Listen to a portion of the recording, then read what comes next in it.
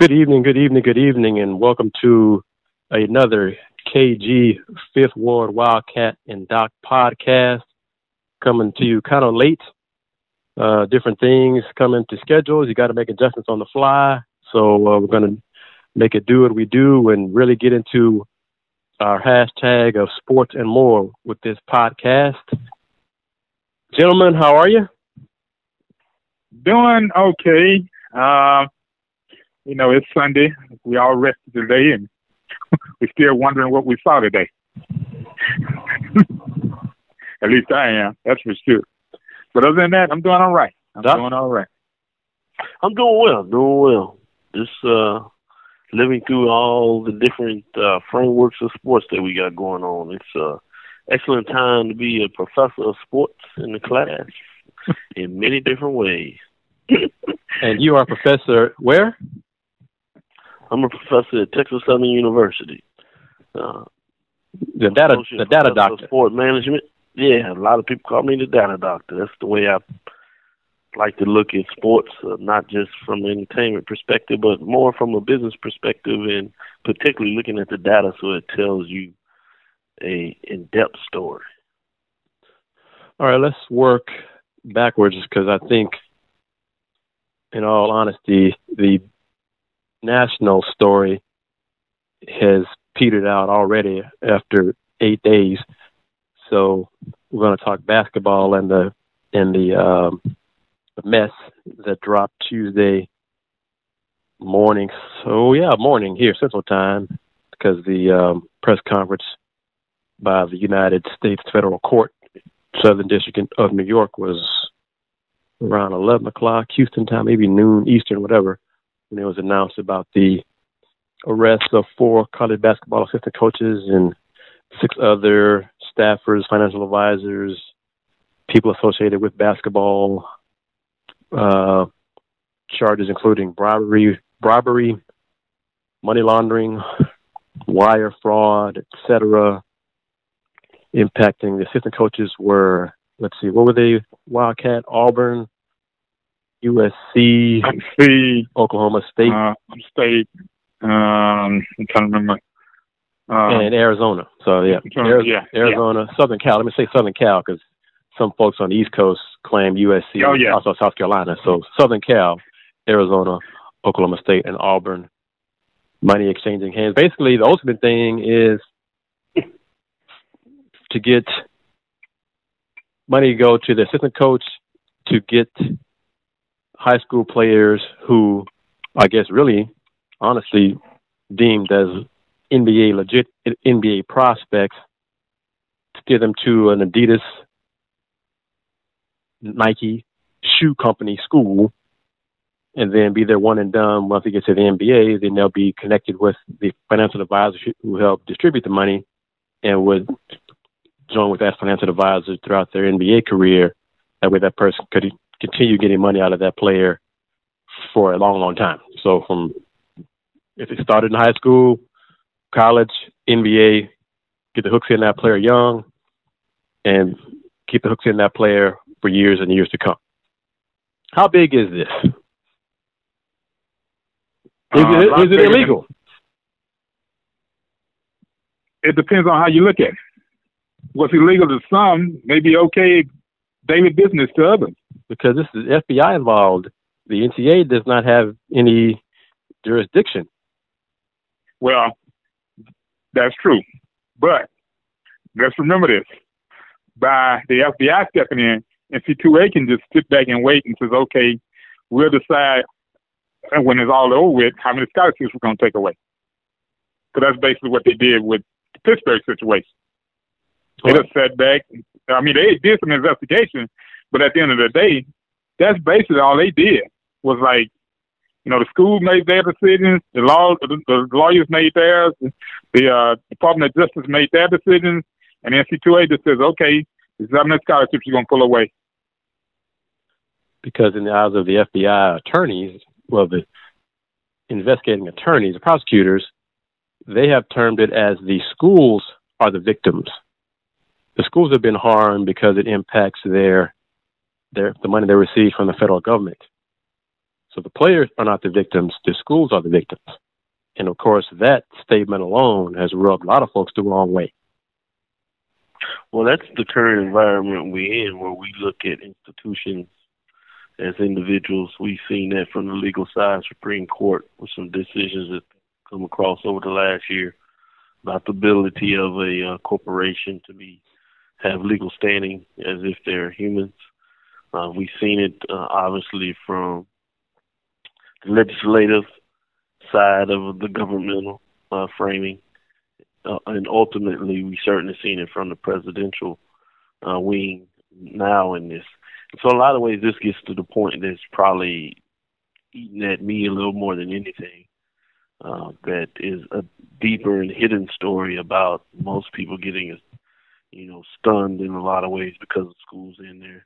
Those that have followed basketball, football, probably some other sports in terms of baseball to some degree, have always heard of these stories about players getting paid or getting some restitution for them or their family, whether it's actual cars or cash. There's some different frameworks in terms of stipends, so we got to be careful of using that because now that is legal. So it's intriguing there.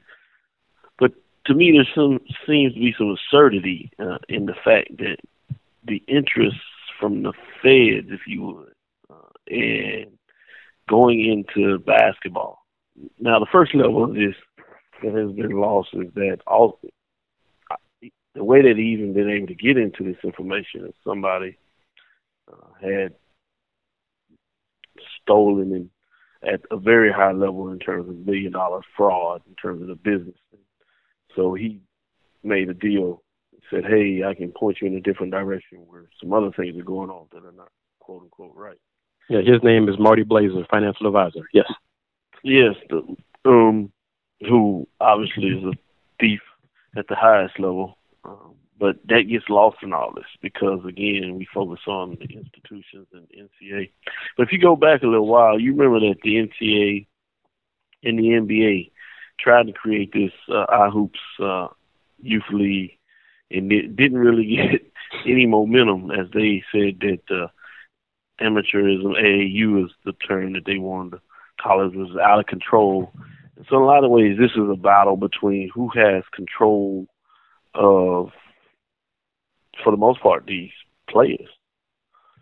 Is it the endorsement companies, the basketball companies, which the NCAA and the NBA or NFL, even if you get it to that level, are obviously partners and working together, but who gets the lion's share of the money was what really intrigues me. And so, as you just pointed out, even when they come out of this, it's not about the players that are being hurt or the families that are getting disadvantage of. It's these institutions, these schools, right? And therefore, their coaches and all the people that are involved in their attached organizations would be the NCAA that are having problems. So that's my frustration about just seeing how people can maneuver these stories in such a way that they get the ear of the general population to look at these things inevitably in a way where, to me, it takes the wrong focus. So that's why I'm glad we get a chance to kind of voice this on this podcast, at least have people think about this maybe slightly different, and ask those tough questions. Why is the U.S. Attorney for the Southern District of New York this interested in investigating what's going on in basketball? In a lot of ways that many people say have been going on for years. And so why isn't the NCAA able to do more about this? And how much is the NCAA pushing this issue because they feel they no longer have control and are able to do what they would like to do in regards to this? And if a couple of coaches get caught up in it, Rick Pitino, so be it. We have to save the overall industry in terms of where we continue to go with. And I think it's a little bit, it's both. Well, let me start with this. First of all, we all know the NCAA doesn't have the bodies and all to do investigations day in and day out when the FBI, the Department of Justice does. Well, but that's by choice. But that's by choice. Right. But now, the reason I make this statement, let me jump in here for you because I want to make this very clear, is they do investigations all the time. So they claim on one side that they can do the investigation now. They have put that out there on what you're saying, which is crazy, that they don't have the time to do any of it. Well, I didn't say they didn't have time. I didn't say they didn't have the bodies. But that's what I'm saying. They don't have the bodies or whatever, but that's what I'm saying. That's what they use when it's convenient. But when they go after institutions, then they later say they don't have subpoena power, but then they also make sure that people don't have restitutions to fight back any of this. So it's like they want all and everything. They want all the power. They're to say whatever's going on and control in a certain way that what they say goes, and that nobody has any restitution against that. But then when things don't go their way, then they say, oh, well, we don't have enough power. So I look at that with a slanted eye. I mean, I can't just take everything they say when I see so much of it just not ringing true to me. Well, I'm looking at it from a person that was involved in grassroots for about 20 years. And to a certain extent still is today, just not as much as I was as far as being a director, being a coach, being a summer league traveler, putting teams together and traveling around the state and around the nation. So when I look at what I saw and all what transpired this week, all it boiled down to was somebody greed got in the way, and somebody just couldn't keep their hands out of the kitchen. Had to put their hands in the oven and get them heated. And at some point, whether it be a coach, a advisor, a runner, intermediate person, made a decision that wasn't in the best interest of the kid or that person. The biggest thing that I have with what transpired or what's going on is the fact that some of these guys put legal documents in front of a parent, and for whatever reason, whether financial or word of mouth, you hearing the spiel going through your brain while somebody sitting down talking to you, and you sign away the rights of your child. You give up parental authority. Kid is moved out, headed across country to a school that's no bigger than probably my house. You know, maybe about 10, 2 buildings, classroom, dormitories, and that's it. You know, I'm saying I don't want to get too lost into these stories that we hear all the time and repeat it, because those absolutely are true. But I want us to focus on what took place in this case. How is that working from a overall picture, and what do we see taking place here? Not just continuing to tell these stories, because this is a case where you have, obviously, remember, this is a new judge that was appointed by the current president that has moved in this direction in regards to what's going on. Why is that? What is the purpose of this? Those are the type of questions I think are more important to look into these particular questions, as if just this, that we take a blindness that everybody is acting on good faith and doing what needs to be done. And it just doesn't add up to me when you look at all these particular framings of, you know, the predecessor of this current federal guy. Doc, all it boiled down to was somebody made a phone call. Somebody made a phone call, or they passed the letter along. Because when they make an investigation Somebody had to make a phone call. I understand, but what are you saying they made a phone call? I mean, everybody understands wiretapping and those kind of things. No. I'm talking about a direct phone call to somebody in the Department of Justice. I mean, you got somebody in there. Direct phone call. Who? What do you mean? Because when that's just it. You don't have to make a. But when identify, you don't have to. You don't talking to this ambiguous. What do you mean? Somebody made a phone call? Somebody had to have made a phone call or made a notice to somebody. Somebody made a phone call to. It doesn't matter who, because what it boils down to is when investigations start. Just saying somebody made a phone call and it don't matter who they talk to. True, because that happened, Doc. And we hadn't told Doc, that happened. That happened. What happened? You just said somebody gets upset because they didn't get what they wanted, or they wasn't able to convince a kid or a coach to cross over and roll with them. No. That's what I'm saying. I'm trying to get past that.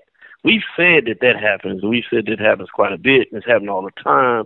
Again, we talk about the stories. I'm not worried about repeating stories that either we personally know or have heard about. I'm really more interested in what is particularly going on in this case, in terms of who picked up the case. How is this going at the attorney office? How does it work?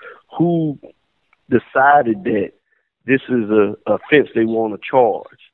Who decided that we're going to make this into this public framing of what is going on? To me, that's basically what you look the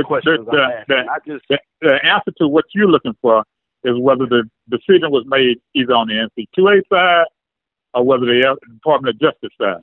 And you want to know whether a single person, either in one of those two entities, made a decision and says, this is the group, this is the shoe company, this is who we're targeting, this is what we want to find out. We won't know that until down the road when indictments or whatever, once they get a situation, because these guys now, they have made bond. Right. Let me clear why I'm going here. Because the current person that's in there is Kim. The predecessor, as you know, was actually dismissed by the president when he was starting to look into the president's case of what we know is going on in a lot of cases. So is this, again, this misdirection that we see continuing to feed us this information, or is this truly something that is taking place in terms of going in to what we know is going on in college hoops? And will it stop? Will this be something that now we'll see the Fed looking into this every time, or is this just a once in a while boogeyman type? It would depend on, as far as looking across the board to another shoe company, another situation. It would depend on what they find in this particular case and that's ongoing. Okay. If they make a connection or they see a connection, they'll open ended and just start going across the board. Because right now the only two, if I'm not mistaken, is just Nike. Let's take that back. It's Under Armour, Nike, Adidas. Is anybody else out there, Chris, that's sportswear? Because Russell is not big enough doesn't have a big enough foothold on grassroots on the college level to make a dent. But those other three, yeah. Well, let me interject. This evening, okay, the Wall Street Journal has posted an article with good background information, more details about Marty Blazer and how this investigation began. Mr. Blazer was being investigated by the his dealings via the Securities and Exchange Commission. His firm was under investigation. In order to reduce his penalties, his time in the pen, he told the investigators that he had bribed some college coaches to steer players to him because he was a financial advisor. And so he began to sing. in hopes of getting his time reduced. So those investigators began looking into what he was saying to see if his stories added up.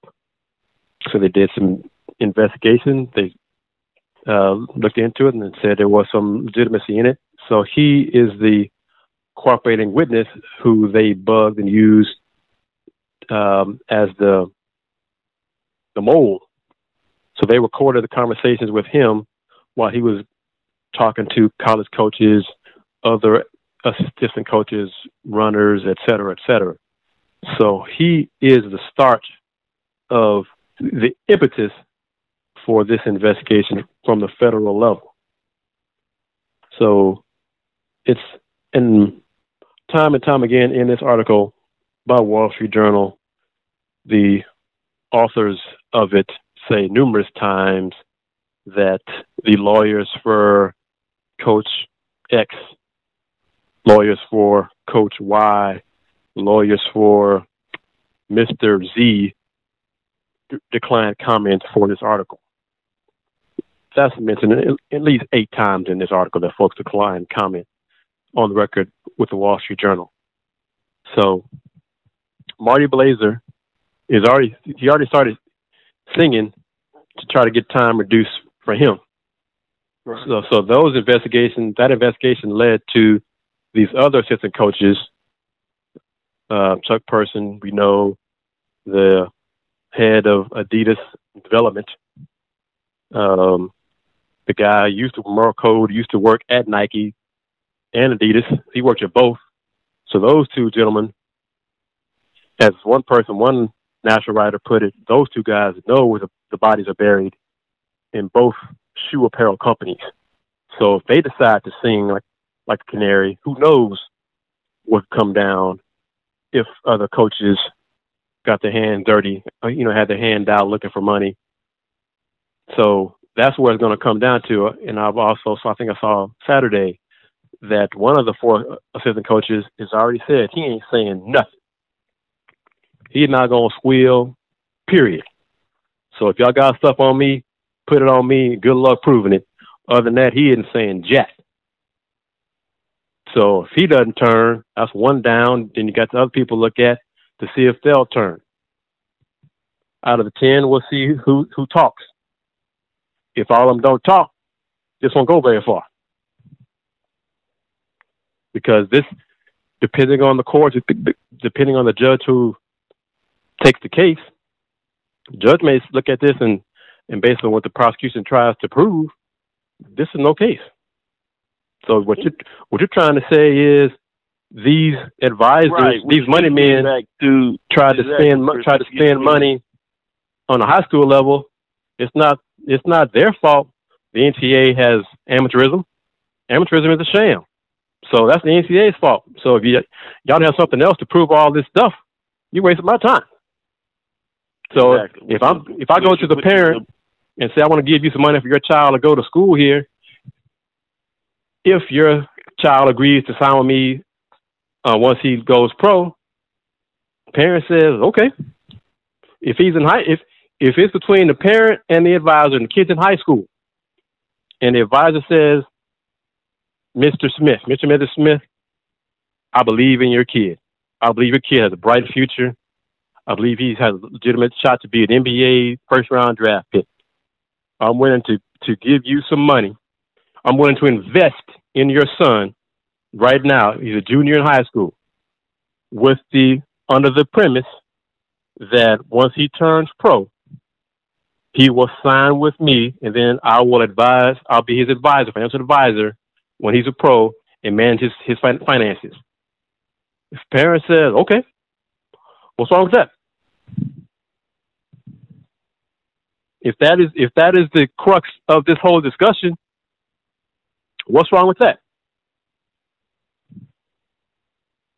At the end of the day, 2 things. One, you're right. There's nothing wrong with that. Parents make the decision, roll with it, pick it up, and as I say, either wait for that great day, or go the other route, take your money now, and then squeeze that down the road, talk to the Department of Justice or the NC2A and says, hey, I want to change out.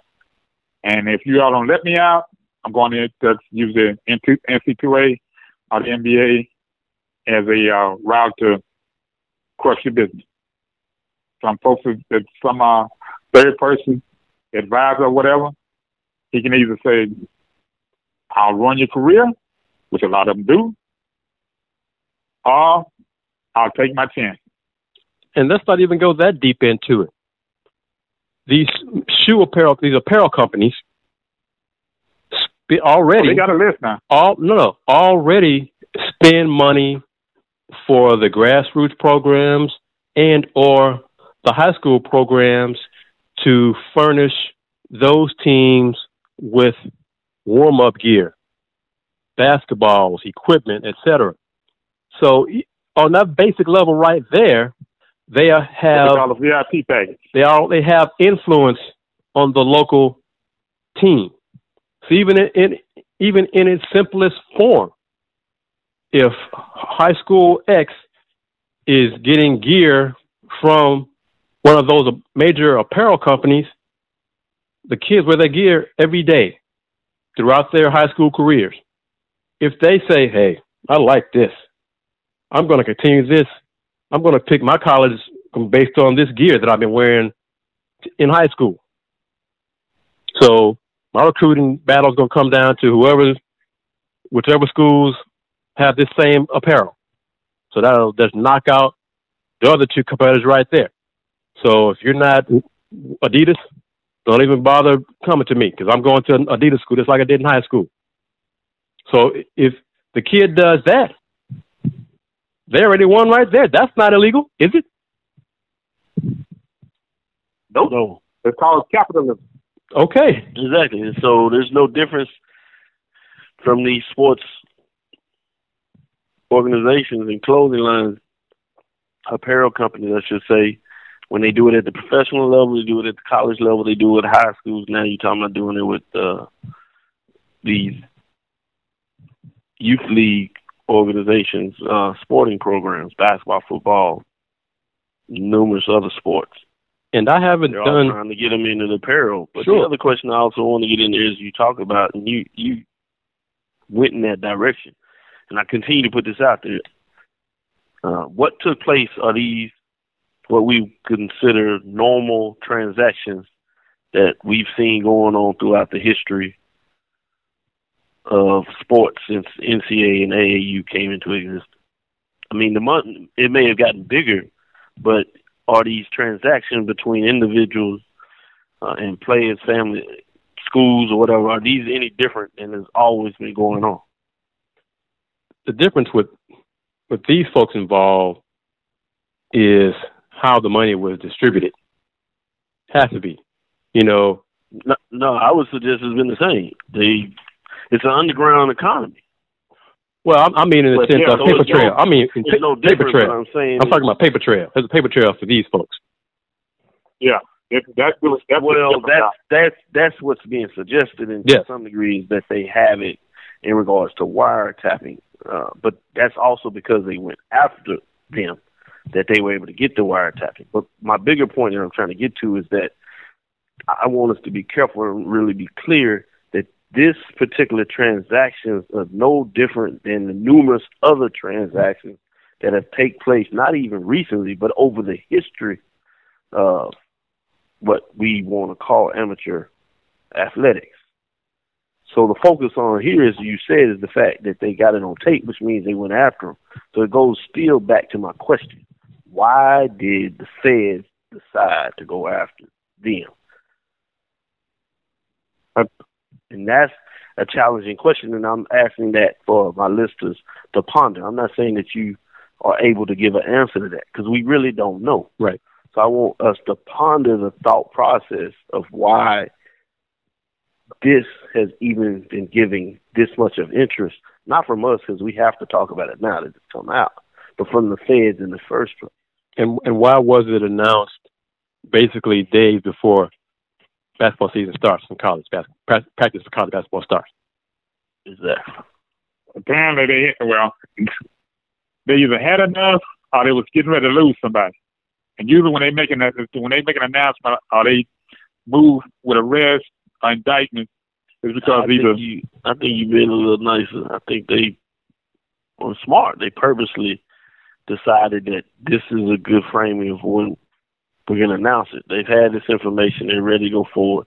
But they decided that, hey, this is a good point to make sure we can maximize the look of us being serious about investigating what's taking place. And they openly said it. Again, go back and take their statements for what they were. They didn't go in and say that this is something we're concerned that is happening to these athletes or their families. They said that this was about them protecting these institutions. Yeah, the institutions are the victims, yes. Right. Which leads me to my question. Exactly.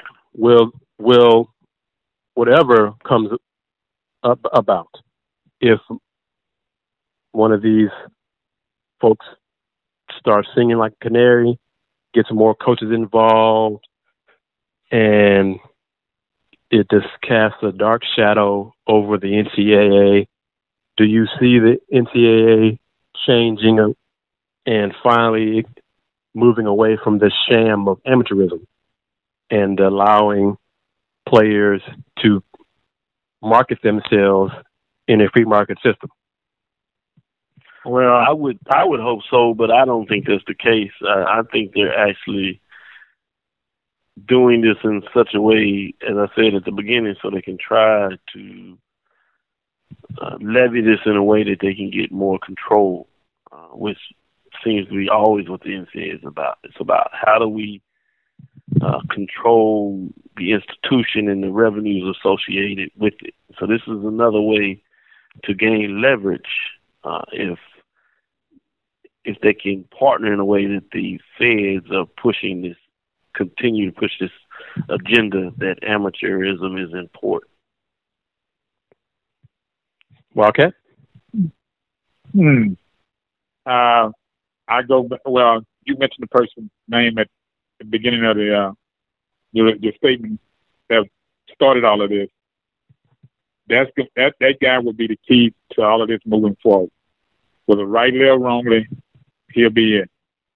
How much he'll move to get as other folks involved, or whether the 10 people that's already been arrested, what they make of this, whoever that individual that will make a decision that, okay, I'm not going down by myself. And there's always one. There's very seldom going to be a group, but there's always one that will have a mentality of, I'm not going down by myself. That's what we got to wait on. And that'll be when that person goes before the judge, statement is made, how much bail is, and how much time they're looking at. And then boom. We shall see. I'm curious to see how it all plays out. I laugh at the folks who suggested that this will result in a positive because it will give more control to the it'll give more control to the high school coaches, as if high school coaches don't have their hand out. Some of them, not all of them, but some do. Greed is a factor in all of this. So let's not blame it all on grassroots. Like grassroots folks are the only ones who got the hand out. That ain't true. Now the other thing that I have heard that's fixing to happen, because some guys are contacting me about it. They're in the process of redoing the grassroots coach certifications for these tournaments and stuff.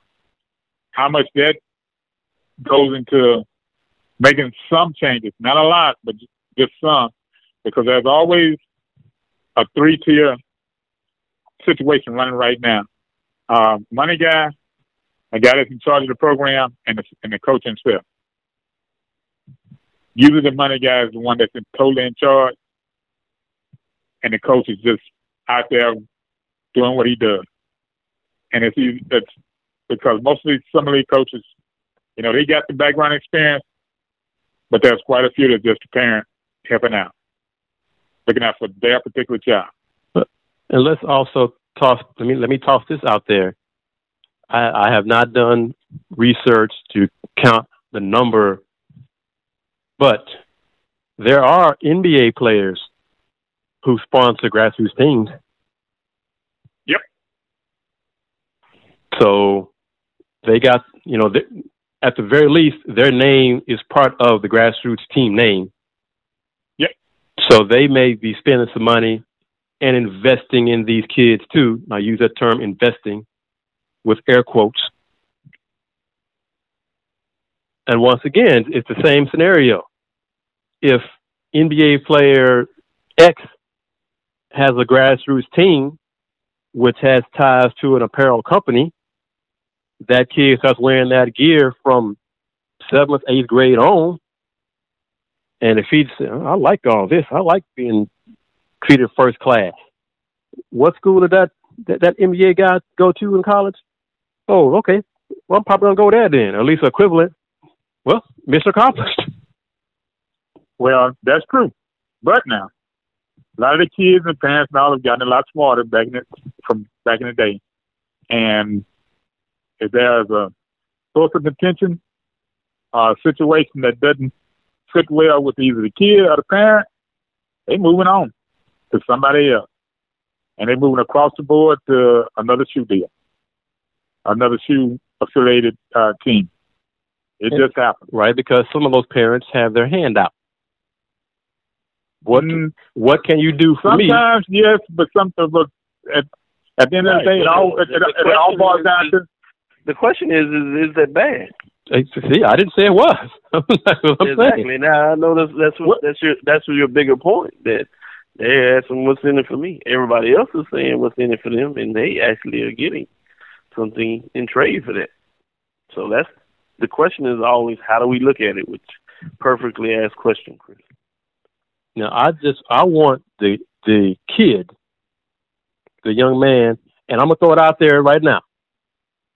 The young woman too, because let's not be all naive and think this doesn't happen on the girl side. Not as big bucks, not as huge, but come on now. Let's not be naive. It happens on the girl side too, and girls basketball too. So as long in apparel, right? They sure do. I just hope that the kids have some say in this discussion, in this decision of where they want to go. Have their eyes wide open. Just have your eyes open. As long as you know how the game is played, understand how it's played, don't let the game play you. You play the game. And you let the other folks worry about, well, how come you did that? Come on now. Look around. I see all the schools making money. How can I make money off my cousin, my older brother? I'm going to get mine. So if kids decide to do that, it's America, right? Free enterprise. It's big business. See, it's free enterprise, but it seems to be free enterprise where only certain folks are allowed to reap those rewards. Take advantage of it. That's right.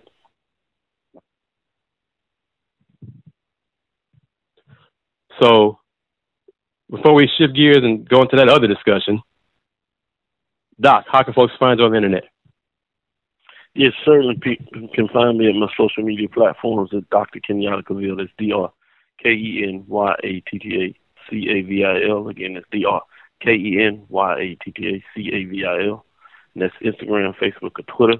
You can catch me on my website page, thg-agc.com, where you get the latest and greatest information on HBCU Sports Report, including podcast location on SoundCloud, as well as our weekly radio show, Dr. Mills Inside the HBCU Sports Lab, every Tuesday from 5:30 to 7. Wildcat, how can folks find you on the internet? Facebook, TweetDeck, Twitter at JL Woodley1, Jerry Lee Woodley Jr., Jerry L. Woodley Jr., I'm sorry.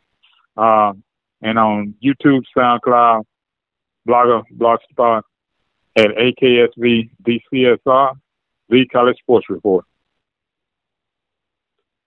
All right, let's go ahead and talk about 45 and his comments from, 2 Fridays ago now, when he called players sons of bitches, the players who knelt before the anthem and riled up his base with a shiny object to distract him from his other problems in politics. That's what this is. That's what this is. This is a distraction. And he one thing that President should get credit for, that certainly that he does not, because people look at him in face value, but it's without a doubt that one of the things he's a master of is distractions. He's a con man. I'm just put it out there. He's a con man. He's great at what he does. He knows how to push folks' buttons. He's done that a lot. He relies on those folks to not do their own research to see if what he says is true or not. They take him at his word. Well, he said it, so it must be true. That's really what it comes down to. Because if you believe him and want to believe him, then whatever he says is gold. And anybody says anything contrary to him, well, you're wrong. That's what it comes down to.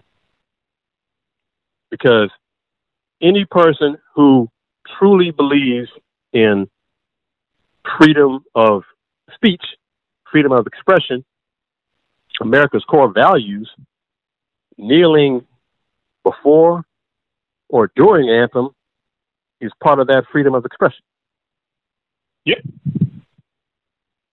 You got that right. The black fist. We're going on 50 years.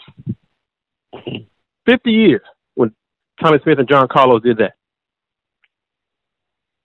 And they did it for the same reason it was done last year. Injustice. Inequality in America. We haven't changed in 50 years. A little bit. Not enough, because we're still going through similar issues from 68 to now. So those folks who are, and then you got the people saying, oh, these professional athletes, these millionaires are ungrateful and hate the country. Those folks are just jealous because these athletes are getting paid for playing a kid's game, but they're being paid a great amount of money. But they're being paid a great amount of money because the market dictates. Yep. It's not like these athletes just woke up one morning and said, I'm going to be a pro.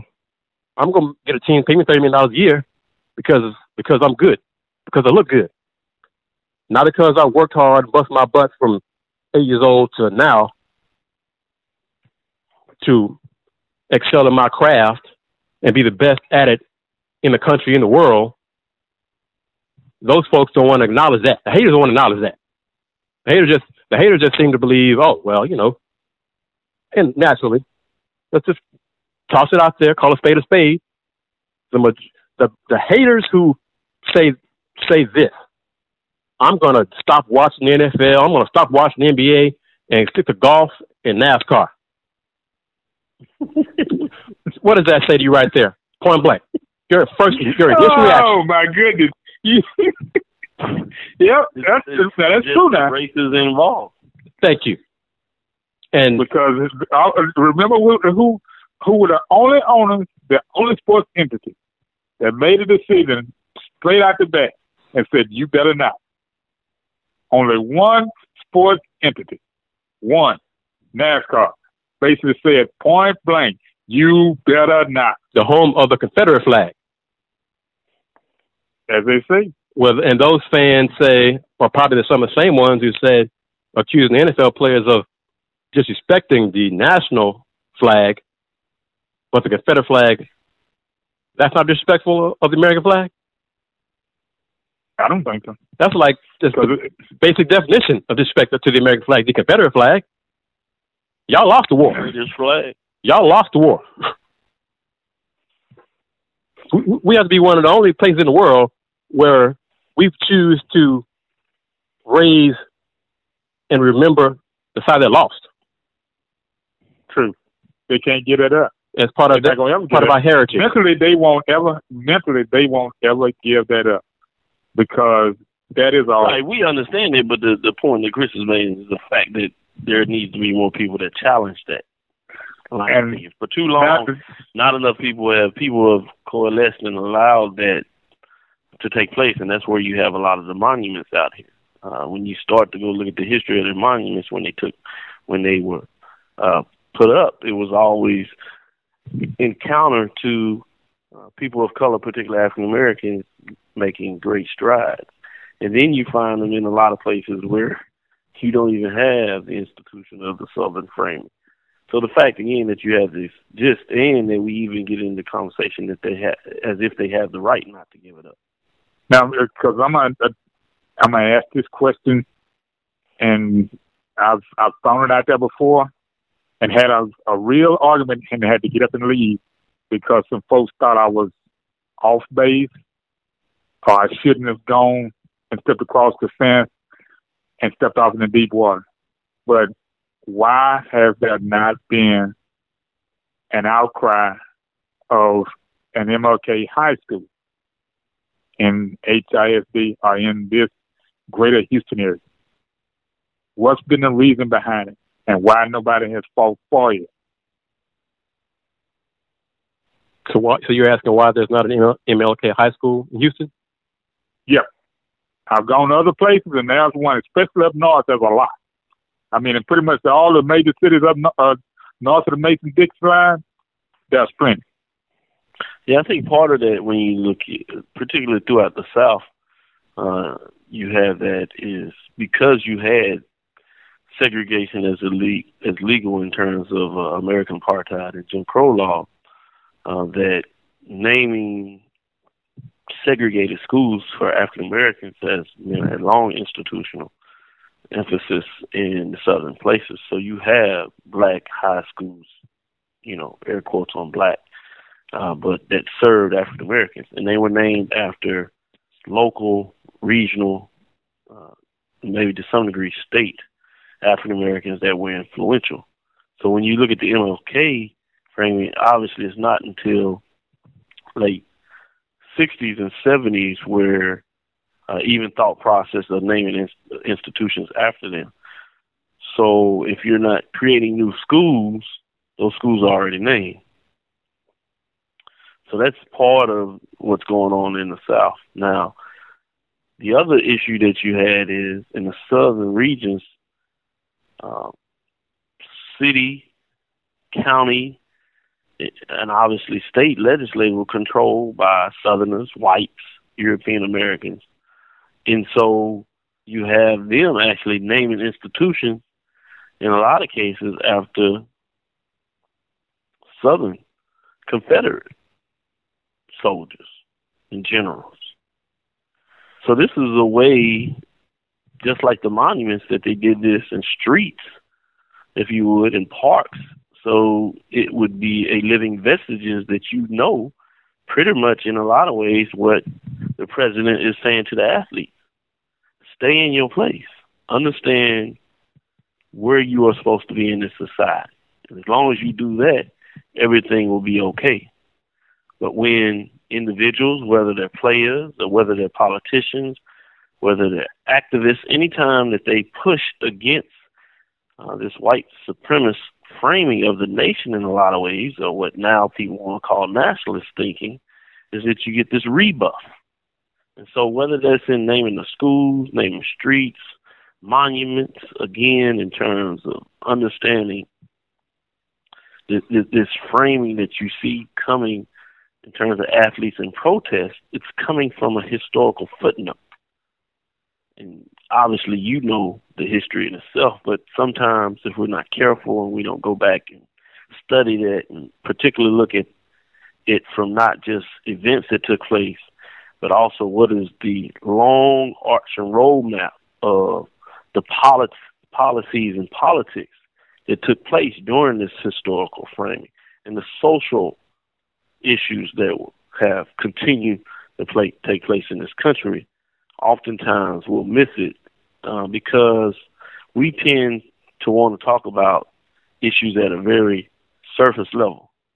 And when I say we, I'm talking about us as a country. Mm-hmm. Obviously, there are individuals that have spent their life talking about the issues on a very deep level. And so we're trying to provide maybe an intro into that, to take our listeners in a place that they haven't been, to look at this from a prism that they haven't quite heard. And that is to look at this on a parallel lens of what has taken place again throughout a long period of time, and why these issues tend to come back. There's a book, The Definitive History of Racism in the Country, by Dr. Kendi, and he makes a very good historical framing of that. And he suggests, like many others have said this over the years, that any time that people of color, particularly African Americans, make major strides, that you'll have a rushback. And I believe that's what you're seeing now after President Obama was able to win that White House and do it twice. That while many people saw that as forward progress and great progress in terms of that forward progress, others saw it as the nation going in the wrong direction and saw it as a major loss, actually. And so that group went to work, and you see what has taken place after they've spent years to push back on, literally, as was stated in the campaign, to take the country back. Yep. Because this is not the first time this phrase has been used in my history. Make America great again. It's always been, Doctor, you say, a sub-topic that has a very true meaning, hidden or otherwise, that it's all about us. Not folks that look like you, me, and KG, but it's folks that look like them. And you're correct in saying that, and mentioning about the brushback. I heard it as a kid, as a child growing up. You know, you can be anything in this country. You can even be the president of the United States. Now, it sounded good coming from a grandparent, but growing up here in the South, there was always a question. But you took it with a smile and kept moving. When it actually happened, it was a matter of, can he do this twice and be 8 years sitting in that seat? And it was always a wonder. And now, as if you got a person that has no political substance whatsoever, other than he was able to hear the people, tell them what they needed to hear. No. Tell them what they wanted to hear. Not needed to hear, what they wanted to hear. What they wanted to hear. They needed to hear one person. Out of those 20 people that was up on those stand, they needed to hear one person. They didn't need to hear it. They wanted it. They didn't need it. Supposed to. Yeah, they wanted to hear it. They don't need it. They wanted to hear it, as I framed it, in regards to where did they want the country to go after what had taken place in the previous 8 years. So I'm staying with it. Only because it was 20 people that was out there running for office, running for the position, for that seat when they started out, and he mowed them all down, and he stayed in touch with the folks on the street. And he said it twice during his early campaign. God, I just love the uneducated voter. He said it twice. He said it twice. People wasn't paying attention to him. And when he changed campaign managers is when he stopped saying it. But see, the uneducated voter is not the group that helped him win the election. No. I beg to differ now. The uneducated voter is his base. That's 30%. 33%. He won 40-some% of the vote. He got votes from the educated voter. That's what put him over the top. He got votes from educated white women, put him over the top. He got votes from independents, put him over the top. He got votes from people who simply didn't want to vote for Hillary Clinton, put him over the top. Some of those folks were educated. Some of those folks wanted to prefer Bernie Sanders or Jill Stein. Those, if you did not vote for Hillary Clinton and voted for Trump or anybody else, that put him over the top. It wasn't just his base. His base is still around. His base is still hooting and hollering. Oh, he's not going to ever lose them. He's not going to ever lose. And canceling DirecTV and all that. What he's losing now is those folks who voted for him in the election and now having second thoughts because they bought into what he was selling and thought he could make a change and fix everything, and he hasn't. Those folks are the ones who are like, damn, what did I do? I really thought this man could make a difference. I thought he was a great businessman. He was Mr. the Deal Maker, Mr. Art of the Deal. I thought he could do all these things that he promised. He ain't done squat except sign executive orders to erase everything President Obama did. Legislatively, he hasn't done jack. But he can spin it. He can spin it all day long, and as long as those folks swallow it and don't think for themselves, he'll keep spinning it. But the NFL, getting back to sports, the NFL doesn't even have a rule saying making it mandatory for players to stand during the national anthem. It's not a rule. You don't have to do it. That's why you've had players and teams sit in the locker room while the anthem's being played. Now, remember now, this is two things. One, they just started doing this after 9/11 on a regular basis, with showing the anthem and the flag, unfolding the flag, the military and the first responders and all being involved. Because now politics sells. Now everybody has sponsorships. They got signings, and they paying the NFL a certain amount of money a year on a yearly basis. Because everybody wants to watch now. Politics sells. Before 2009, the players stayed in the locker room. They didn't come out here during the anthem, stay on the field. They're in the locker room. That was very important point that many people have glossed over. See, they like these folks who supposedly are so patriotic and wrapped up in the flag, forget all that stuff. They choose to ignore the initial reasons for Kaepernick's silent protest. They choose to ignore the fact that it was a Green Beret, Nate Boyer, who suggested he kneel rather than sit down. Green Beret, military man. They choose to ignore that there are almost as many veterans who defend the protest as who are against it, because those veterans say, I've fought for those players to express their freedom of speech. Right. So you have people in the military, you have generals who say that they fought and lost brothers in arms during battles to give these players the right to protest. Whether they agree with it or not, they have a right to protest. But 45 has convinced his base and other people that it's about the flag. It ain't about the flag. It's about injustice in America. It's about police brutality against people of color. And I've had people say, Caucasian people say, or it's not like to say, European Americans say, well, police brutalize white folks too. They do. So why don't you talk about it? Why don't you speak up about it? If it's a problem, if police brutality is a problem in America, why is it only us who are speaking about it? If it happens to everybody. And yet when we do it, don't say that. Don't say that. You're not being a patriot. You're not being American. You're talking about our police now. You're talking about our military. I'm talking about injustice.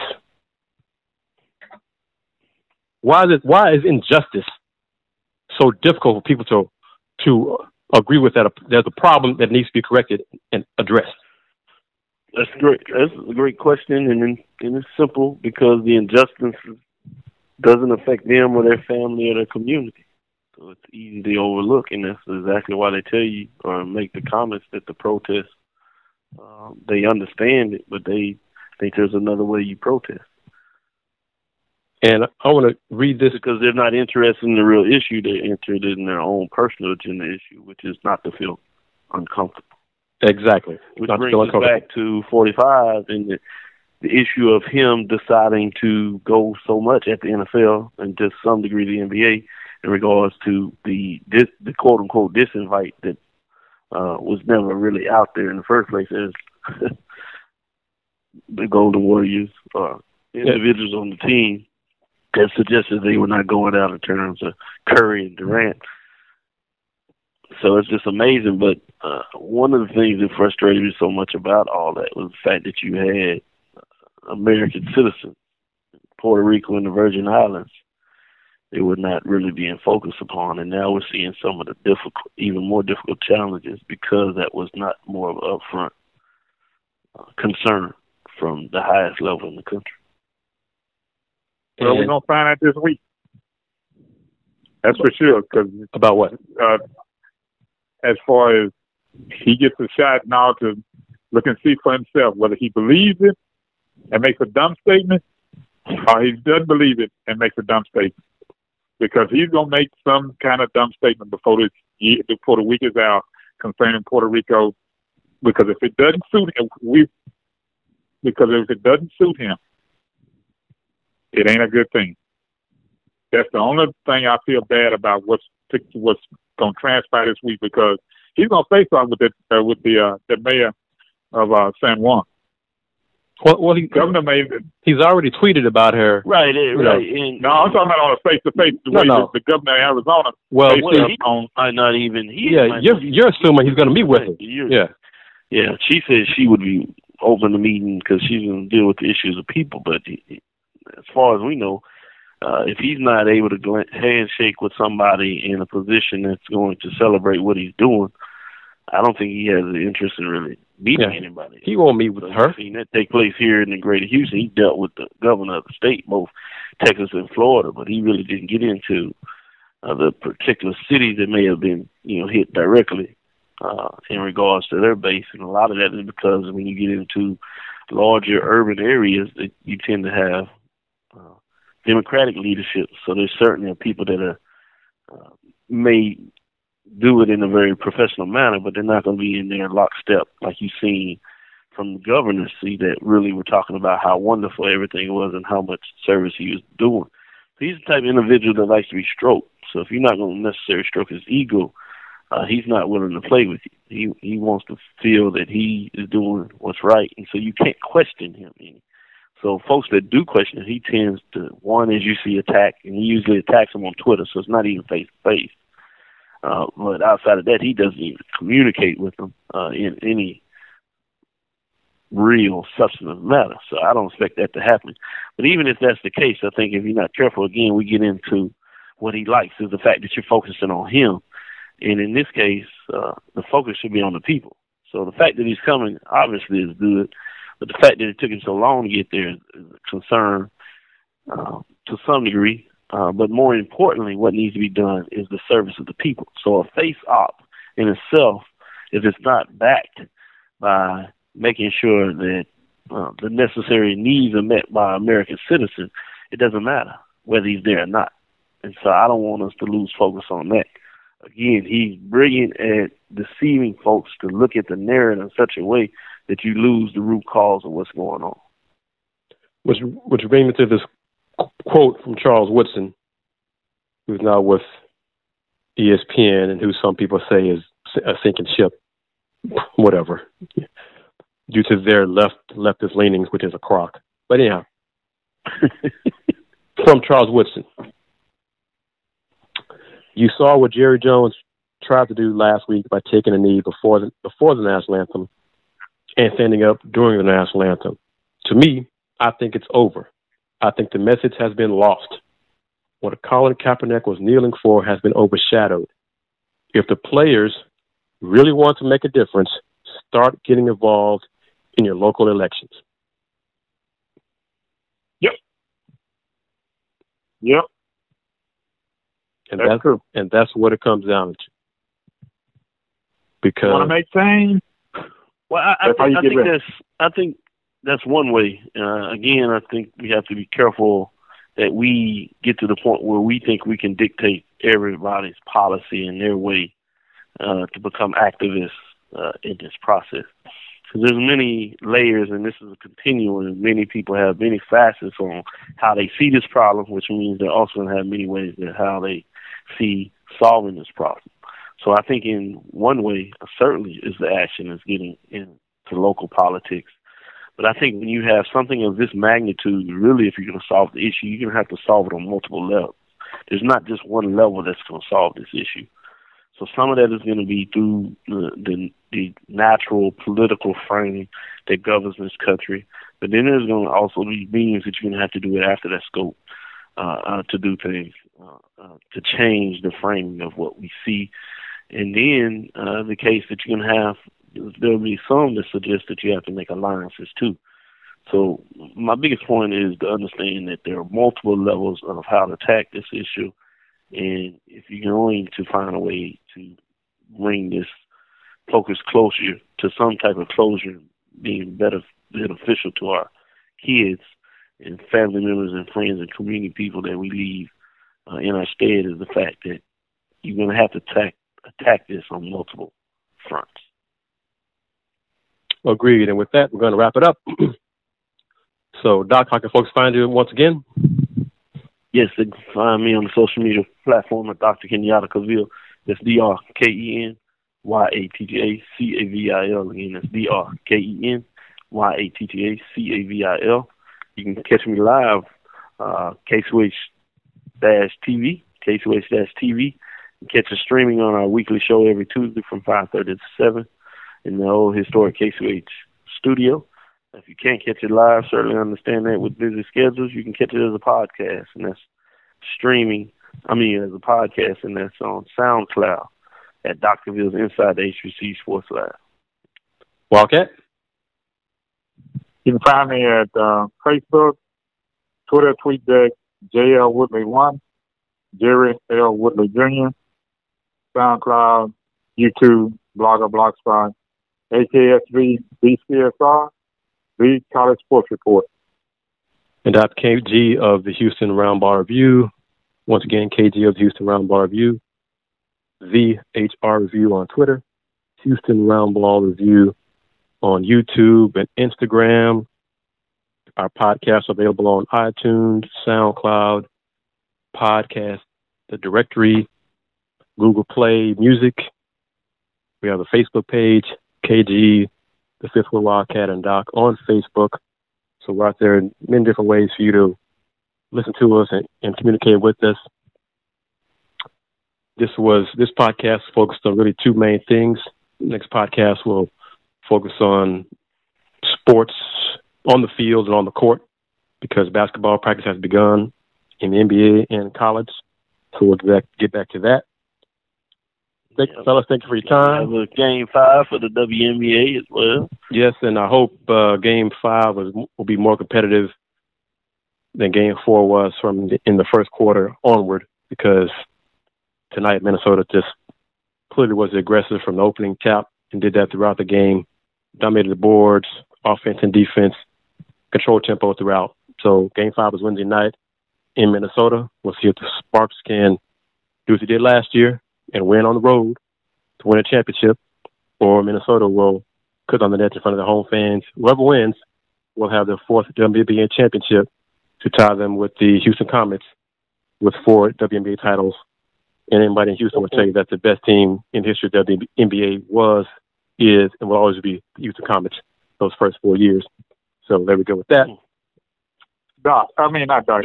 KG, I want you to say that loud where folks can grasp, because it's taken this long for another team to just get to 4.